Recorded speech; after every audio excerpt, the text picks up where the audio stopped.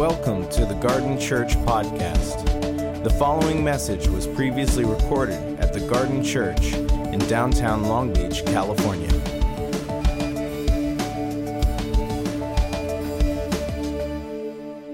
Good morning.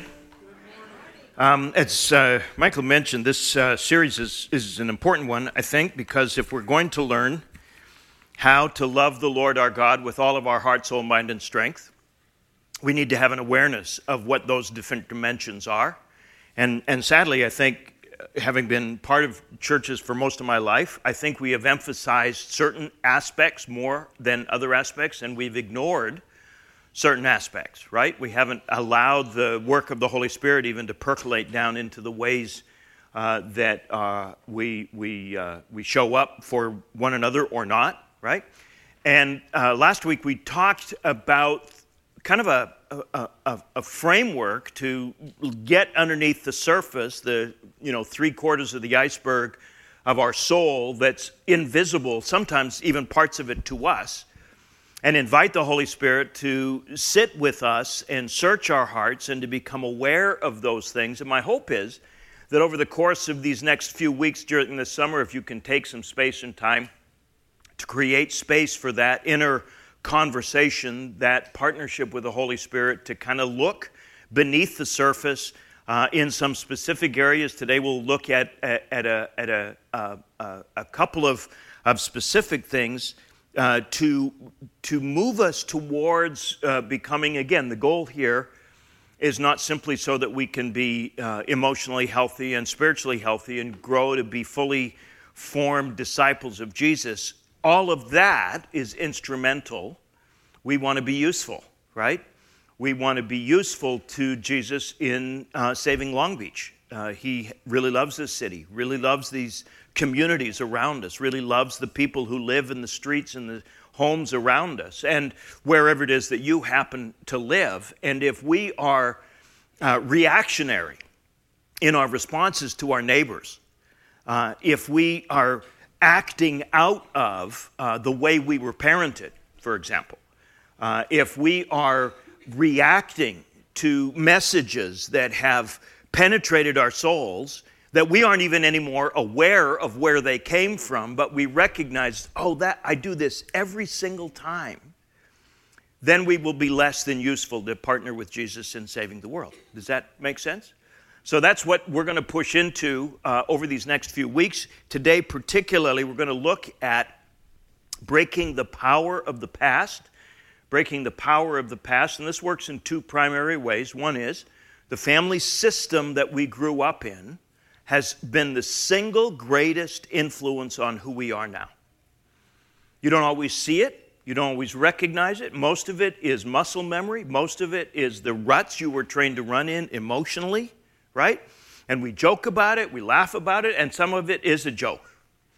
Some of it is an occasion for laughter, right? I mean, sometimes even the genetic DNA way that we negotiate. A few years ago, my family and I were sitting in my aunt's backyard in Lethbridge, Alberta, following my cousin's wedding on the way to the reception, and all of my dad's remaining siblings were sitting in a circle. So all of these old people, right? And my son leaned over to me and said, "Dad, look at the napkins." Every one of my dad's siblings, including my dad, are napkin shredders. You know what I mean? It's just a nervous gesture. We just do it. And then I looked down and then I looked over and the through line. Now, that's innocuous, right? I mean, unless you're a napkin, it's probably not that big a deal that you happen to find yourself in a circle of napkin shredders. But my anger comes from my dad in the same way, who learned it from his dad. Do you see?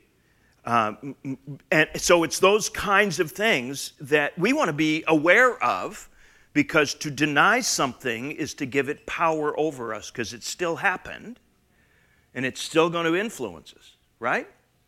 What gets denied gets repeated. Sometimes we don't even deny it. we recognize, I hated this about the way I was parented. I hated this about my mom and dad's marriage. I hated this about. And so instead of denying it, we lean into it, but then we try and fix it by reversing it. I'm not going to be that. I'm not going to do that. And we drive the car in the ditch on the other side of the road. Right?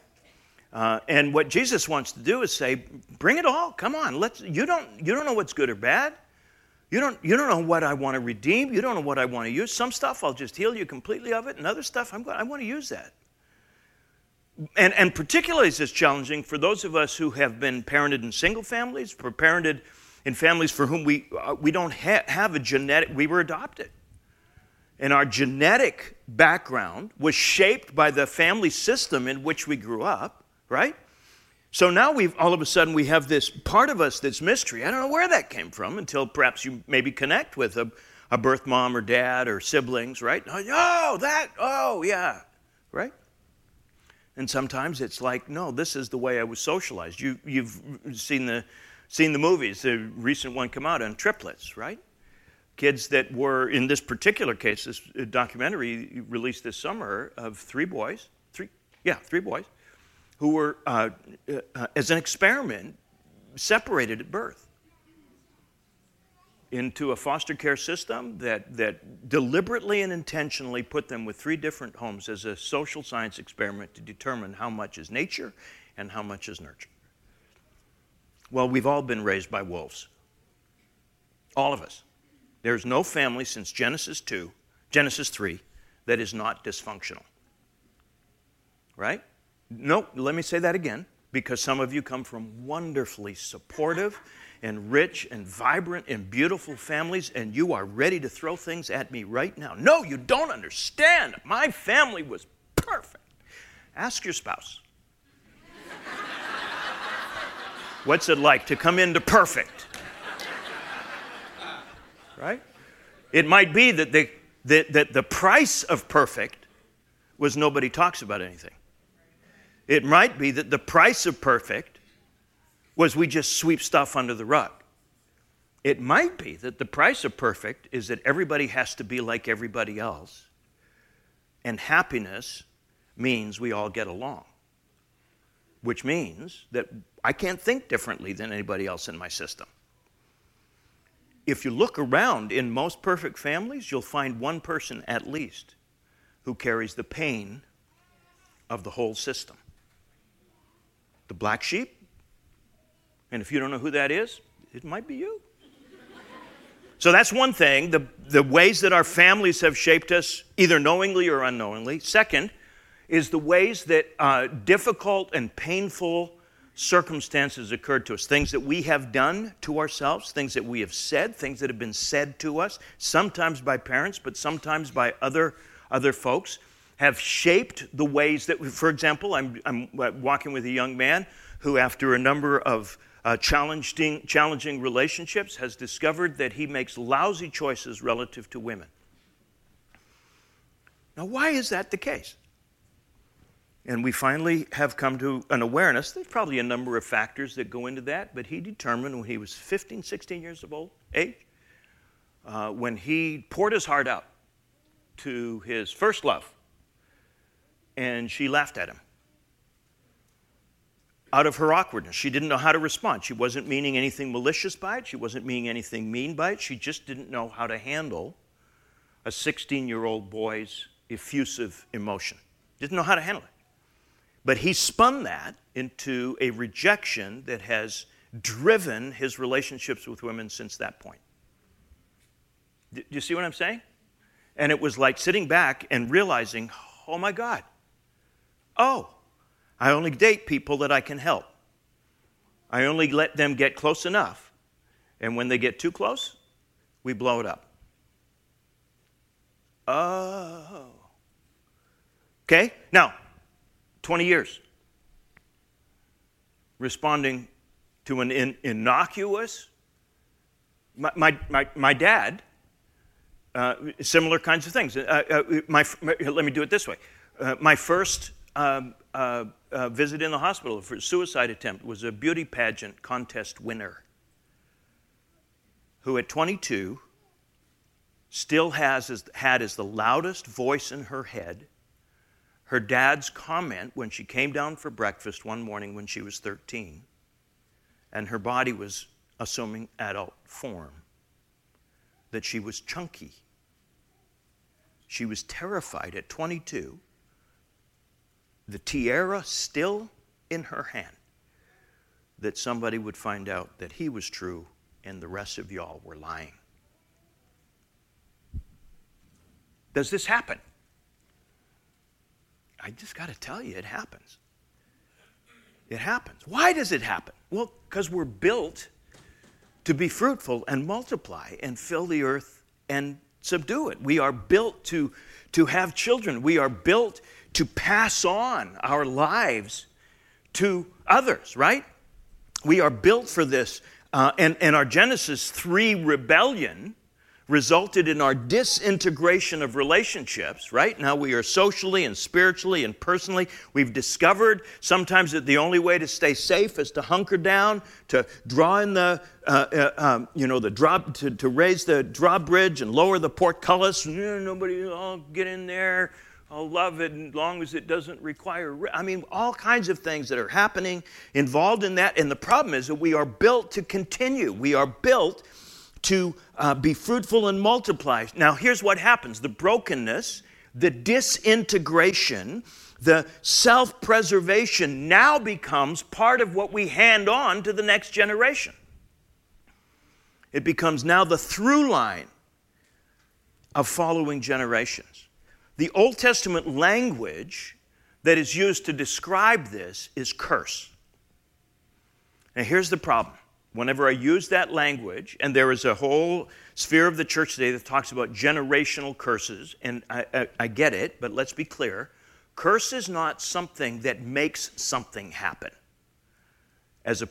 Like in the modern witchcraft models, I'll curse you and so on and so on and so forth. In the Old Testament, curse is a description of what happens, not a cause. So when God curses in Genesis chapter 3, all he's doing, heartbroken, tears streaming down his cheeks, is describing what is going to happen because we've disconnected the cord of our dependence on him. When you lose this, guys, when you lose this, the earth can't cooperate with you. Relationships between women and men are going to be described and framed in challenging ways. Your desire woman is going to be for him. Your desire man is going to be to rule over her because she makes you feel insecure and afraid. Guys, this is what's going to happen. And you're going to manage this in all the wrong ways. This is not what I had in mind. It's not what I built, but it's what you chose. I'm going to work as hard as I can to make sure that the damage is limited to 2 or 3 generations. I want you to know, if you get in alignment with me, that the blessings are going to go to thousands of generations. That's the way it works. That's what I want. But you got to be aware of the ways that you're blowing yourself up and cut it out. Cut it out. The way this works, and this is, by the way, does that help understand what that language means? It's covenant is God's character and God's orientation to us. God is love. He is filled with loving kindness and tender mercy, right? And as long as we are in the flow of covenant, as long as we are in alignment with love, as long as we are in alignment with the way God's intent for the world to work is, we will receive the character of God as filled with loving kindness and tender mercy. But if we choose, on the other hand, to go against the way of God, against love, against his loving kindness and tender mercy, we will receive that very same character of God as oppositional to us, and the language we will use is curse. It's like, for example, I've used this illustration with y'all before, but if you decide that you want to go south on the southbound 405, you will receive the flow of traffic as blessing. More or less. Right? But if you decide that you want to go north on the southbound lanes of the 405, there's a pretty good chance you will receive the very same flow of traffic as oppositional to you, as curse. Or better, here's a better one. Given that it's summer on vacations, you go whitewater rafting. You put your canoe in, you put your kayak in, right? And if you are heading downstream, you will receive the flow of the river or the stream as blessing to you. But if you get your kayak sideways, or if you get your kayak and you want to head back up the stream, you will receive the very same flow of the river as oppositional, as curse to you. The river hasn't changed. Your orientation to the river has changed. God's character hasn't changed. Your orientation to the character of God has changed. That's what the Old Testament means by curse. There's not an external thing that's making bad things happen. Curse is another word for consequences. So how do we break this? How do we reorient ourselves when we've been trained by our family system into patterns of self-destruction? By the way, how many recognize that is, I have an awareness that when your kids get to be about 3 years old, you will hear yourself saying things that you swore you would never say. You will hear the voice of your parent. Why? Because at 3 is about the age where you start to remember things, right? And now you start to echo them, right? It's like you never knew your parents when they were dating, so a lot of those familiar patterns will not show up in your dating relationship, but they will show up when you get married because you remember your parents married. And all of a sudden, you've got a track to run on. Wasn't particularly healthy, wasn't really good, didn't go anywhere anybody wanted to go, but at least I know the road. And we're making good time. Right? How do we break the pattern here? And by the way, this is true in how you work. It's true in how you orient yourself to your clients at work and to your employers at work and to your co-workers. It works in your neighborhood. It works in your friendships. It works in all of your relationships. We have been trained in a muscle memory by the system we grew up with. Genetics is part of it. Nurture is the other part of it, right? And unless we're aware of that, that will continue to be the loudest voice that we hear. When I was probably 19 or 20, my dad had come up to college to visit me, and somebody said to him, I really appreciate your son's ministry. And my dad said, well, I'm really glad somebody does. 30 years, 40 years. Guess whose voice I hear? All right? Now, truth, my dad didn't mean anything by it. Jude and I were talking about this the other day. He wasn't trying to be mean or malicious. He was trying to make a bit of a joke. But it was driven by a fear that he grew up with in his family, that we, insecure, masked by arrogance, would become prideful. And he already knew that my head was already 10 times too big for my body anyway. He knew who I was, and he was just trying to help me to remain some level of humility. It was awkward. It was clunky. It didn't help much. I've been trying to hear the voice of my dad's approval ever since. Anybody else know what I'm talking about? He couldn't do it. He couldn't do it. And now he's dead. Now I've got a choice. Am I going to hear the voice of my heavenly Father? You're my beloved Son, in whom I am well pleased. Before you do anything at all, I love you. I'm proud of you. I'm pleased with you. Have a nice day. Right? Or am I going to hear the voice of my awkward, challenging, difficult father who was raised by an awkward, challenging, difficult dad who was raised as part of an awkward, difficult, challenging family system himself? Whose voice am I going to listen to? So the Old Testament and the New Testament both make the same challenge. It's time to leave home. Here's Genesis chapter 2, verse 24. This is why a man leaves his father and mother so that he can be united to his wife and they can become one flesh. Please notice, This is Genesis 2. This is before Genesis 3. This is before there is brokenness as a reason to leave home. This is before any of the crazy started to happen. And in the middle of that narrative, Moses steps out of the role of poet and says to the children of Israel who are being decimated by this curse, it's, guys, you got to leave home. Now, here's why he says it to men. It was assumed that women would leave their families of origin. What was happening is that they were simply joining into their husbands' families of origin and proliferating that crazy. Right? So Moses steps out of the storytelling mode and says, guys, this is our only hope. Y'all have to leave home. Sons as well as daughters have to leave their families, their families of origin, so that they have a snowball's chance of oneness. That's why. So here's how, by the way, does that make sense? So that's even good families you have to leave. Even families that are perfect, you have to leave. The reset button has to get hit every single generation. Otherwise, we will inevitably carry through the sins of the fathers visited upon the sons and the grandsons.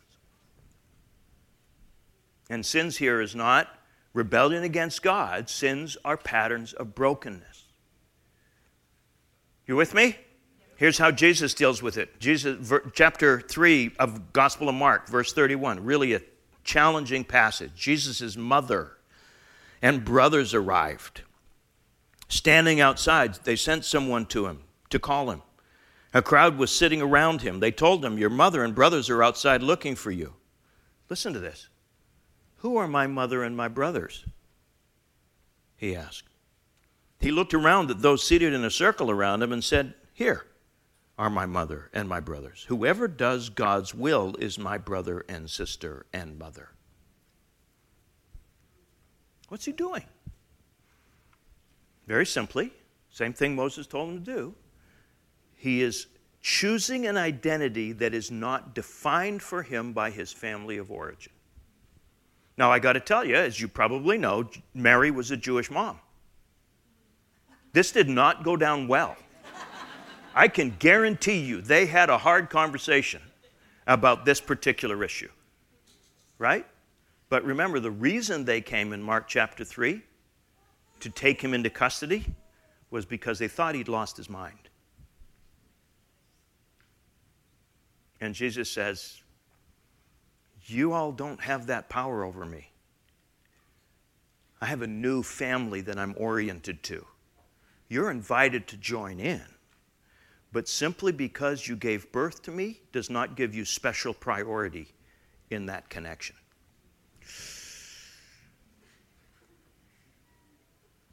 By the way, this is what honoring your mother and father look like.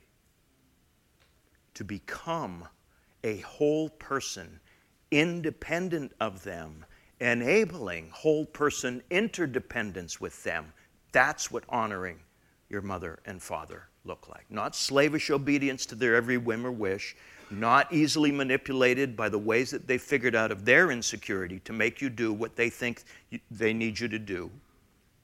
Do you see what I'm after here? So Jesus models this for us, and he will always be Mary's son. He's not, and in fact, we'll talk about this briefly later on. He's always going to be, but she and that relationship does not define who he is in his self-understanding.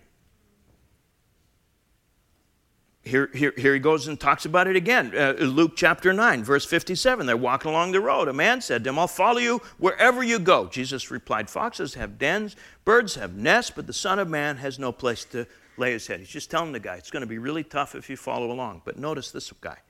He said to another man, follow me. But he replied, Lord, first, let me go and bury my father. Jesus said to him, let the dead bury their own dead. You go and proclaim the kingdom of God. Jesus isn't being a jerk. He's saying there are things more important than defining family identities. Here he goes on it again. Still another. I will follow you, Lord, but first let me go back and say goodbye to my family. Jesus replied, no one who puts a hand to the plow and looks back is fit for service in the kingdom of God. Whoa. Jesus, do you want to filter that a little bit? Anybody offended by that? Because if you aren't, you're not paying attention. What's he saying? He's not saying to diss your family and leave them under a rock somewhere. He's saying to grow up and out of the defining relationship that your family provided for you so that you can orient yourself to them as brother and sister, as part of the kingdom of God. This is an important distinction, right? Here, look at this down the road here, because it's not just our parents that he wants us to leave behind. It's those voices that we have allowed to remain in the grandstand of our mind that tell us lies that we continue to believe. Anybody recognize any of those voices? Maybe it's from a teacher. Maybe it's from a coach. Maybe it's from a parent. Maybe it's from a first lover. Maybe it's from, and those voices just still pummel you. They're what I call the 3 o'clock in the morning voices. You know what I mean? I have images. Of stupid things that I have said to people. Right? And I can still see their faces. They just pop out in the middle of an ordinary night's sleep. There they are. Just, oh God. Let me pull those words back. Let me pull that back. No, it's too late. Toothpaste is out of the tube.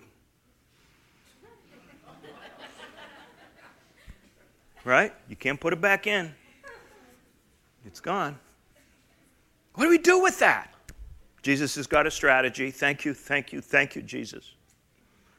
Anybody else glad you're not defined by your stupid or other people's stupids?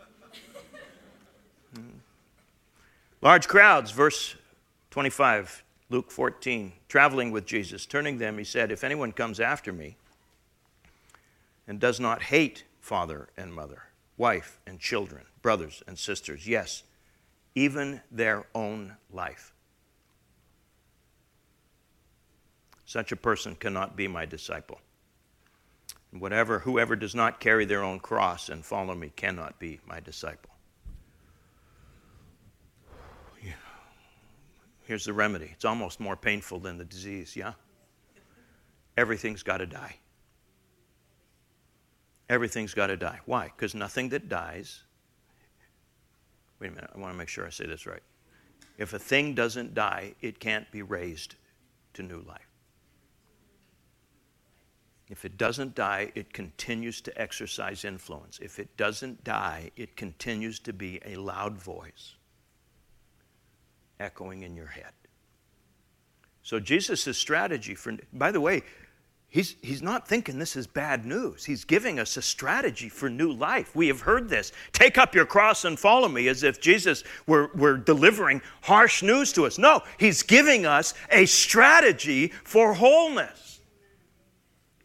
You have been crippled. You have been damaged. You have been broken by stuff that other people have done, by stuff that you've done. Bring it to the cross. Kill it all. Right? And then we get to decide what we're going to do with this. Because Jesus, by the way, he might not think some of the bad stuff you've done is unsalvageable. Remember, 3 kinds of wounds. Some of it he just heals completely. Some of it scars over and you twinge every once in a while. But some of it he says, I can use this piece of junk. This will go nicely in the kingdom. Somebody needs your story of stupid. Bring it, right? Because frankly, I don't know what's good and bad. I mean, I got a boatload of stuff I'd like to see crucified, right? But I got a whole bunch of other stuff that I think, actually, at the end of the day, it's not that bad. It's pretty good. It's okay. I think I can shoehorn it into the kingdom somehow. And Jesus just says, guys, you're not that smart. You're just not that smart. You don't know what's good. You don't know what's bad. You don't know what's damaging. You don't know what I can redeem. Just kill it all. And let me decide what gets raised to newness of life. Let me decide. Let me decide. Let me decide. So remember, some of you have had horrific things happen to you of a traumatic nature. Molested when you were an infant or a small child, and you feel the ripple effects of that all the way through, right? You come from a system in which alcohol or drug abuse is massively problematic, and you have recognized the same addictive tendencies in your own soul. And it's gotten you into trouble. It's got you in places where you wake up in the morning, you have no idea how you got there or who this person is that you're with. Right? And maybe it's not that dramatic. Maybe you've been able to keep the skeletons from rattling too much in the closet. Can I just tell you, if the skeleton remains in the closet, it continues to have power. The way to disempower the skeleton is to invite it to come out and dance at the party. Then you discover it's just a skeleton. It needn't have that much power over me.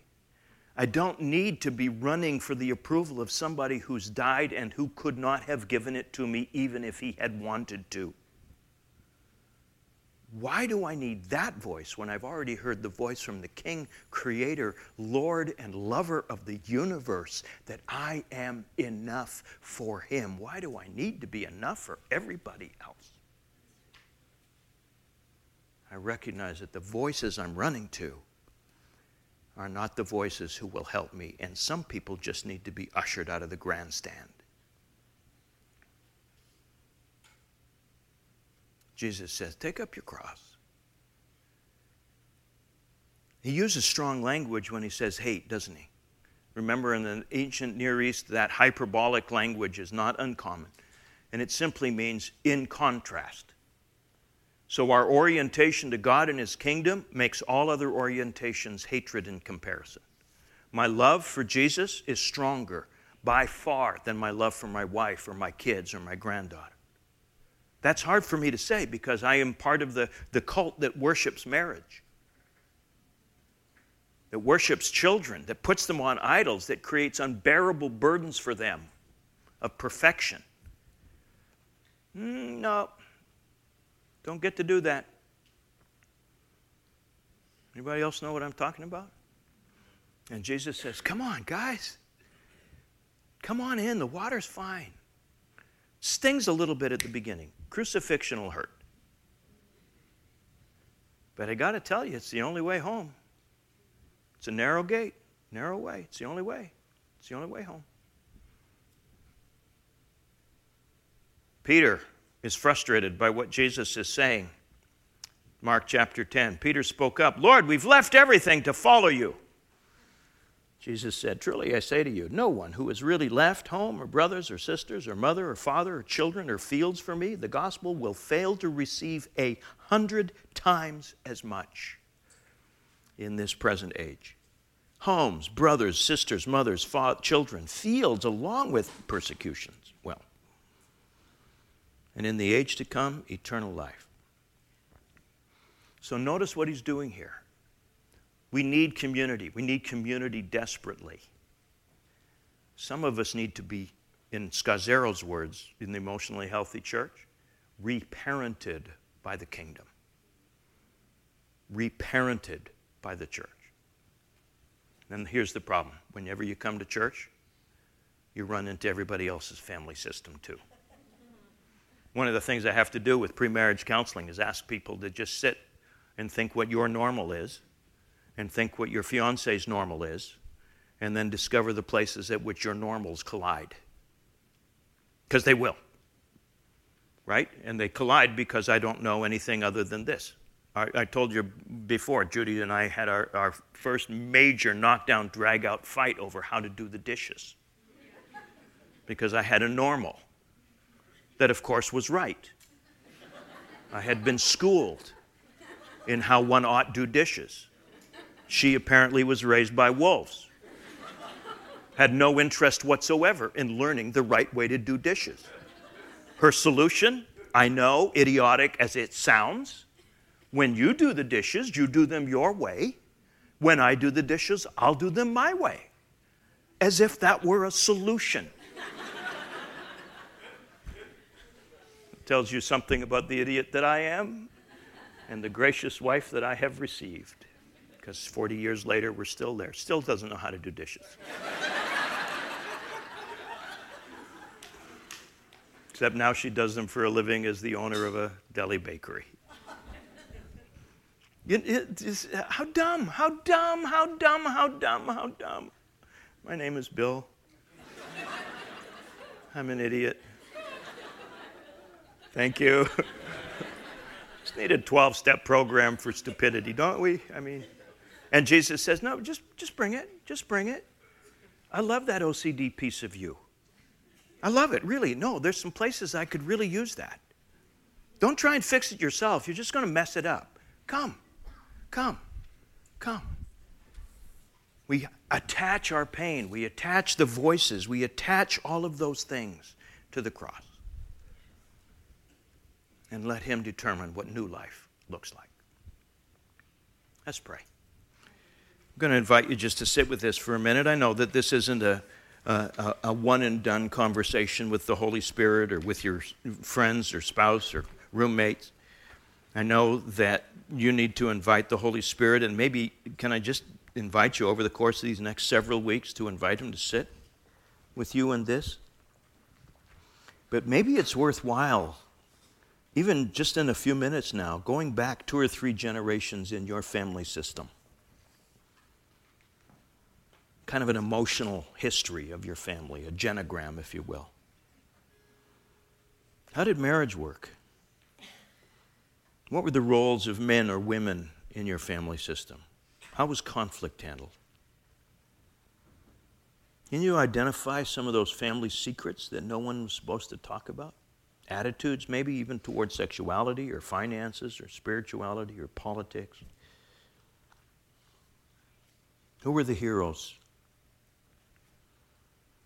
Who were the outcasts? Can you invite Jesus to help you leave home? Not for the sake of disrespecting, but for the sake of honoring.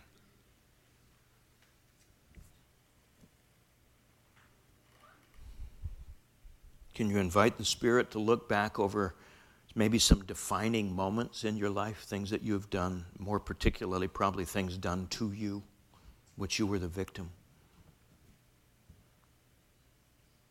And you recognize, man, that's driving a whole lot of stuff. Will you bring it to Him? Places of pain, disappointment, heartbreak. The trauma that still lingers, PTSD-like in your soul. Key words. Now's the time. Bring Him to the cross. Thank you for listening to the Garden Church podcast. For more information about the Garden Church, visit thegardennlb.org.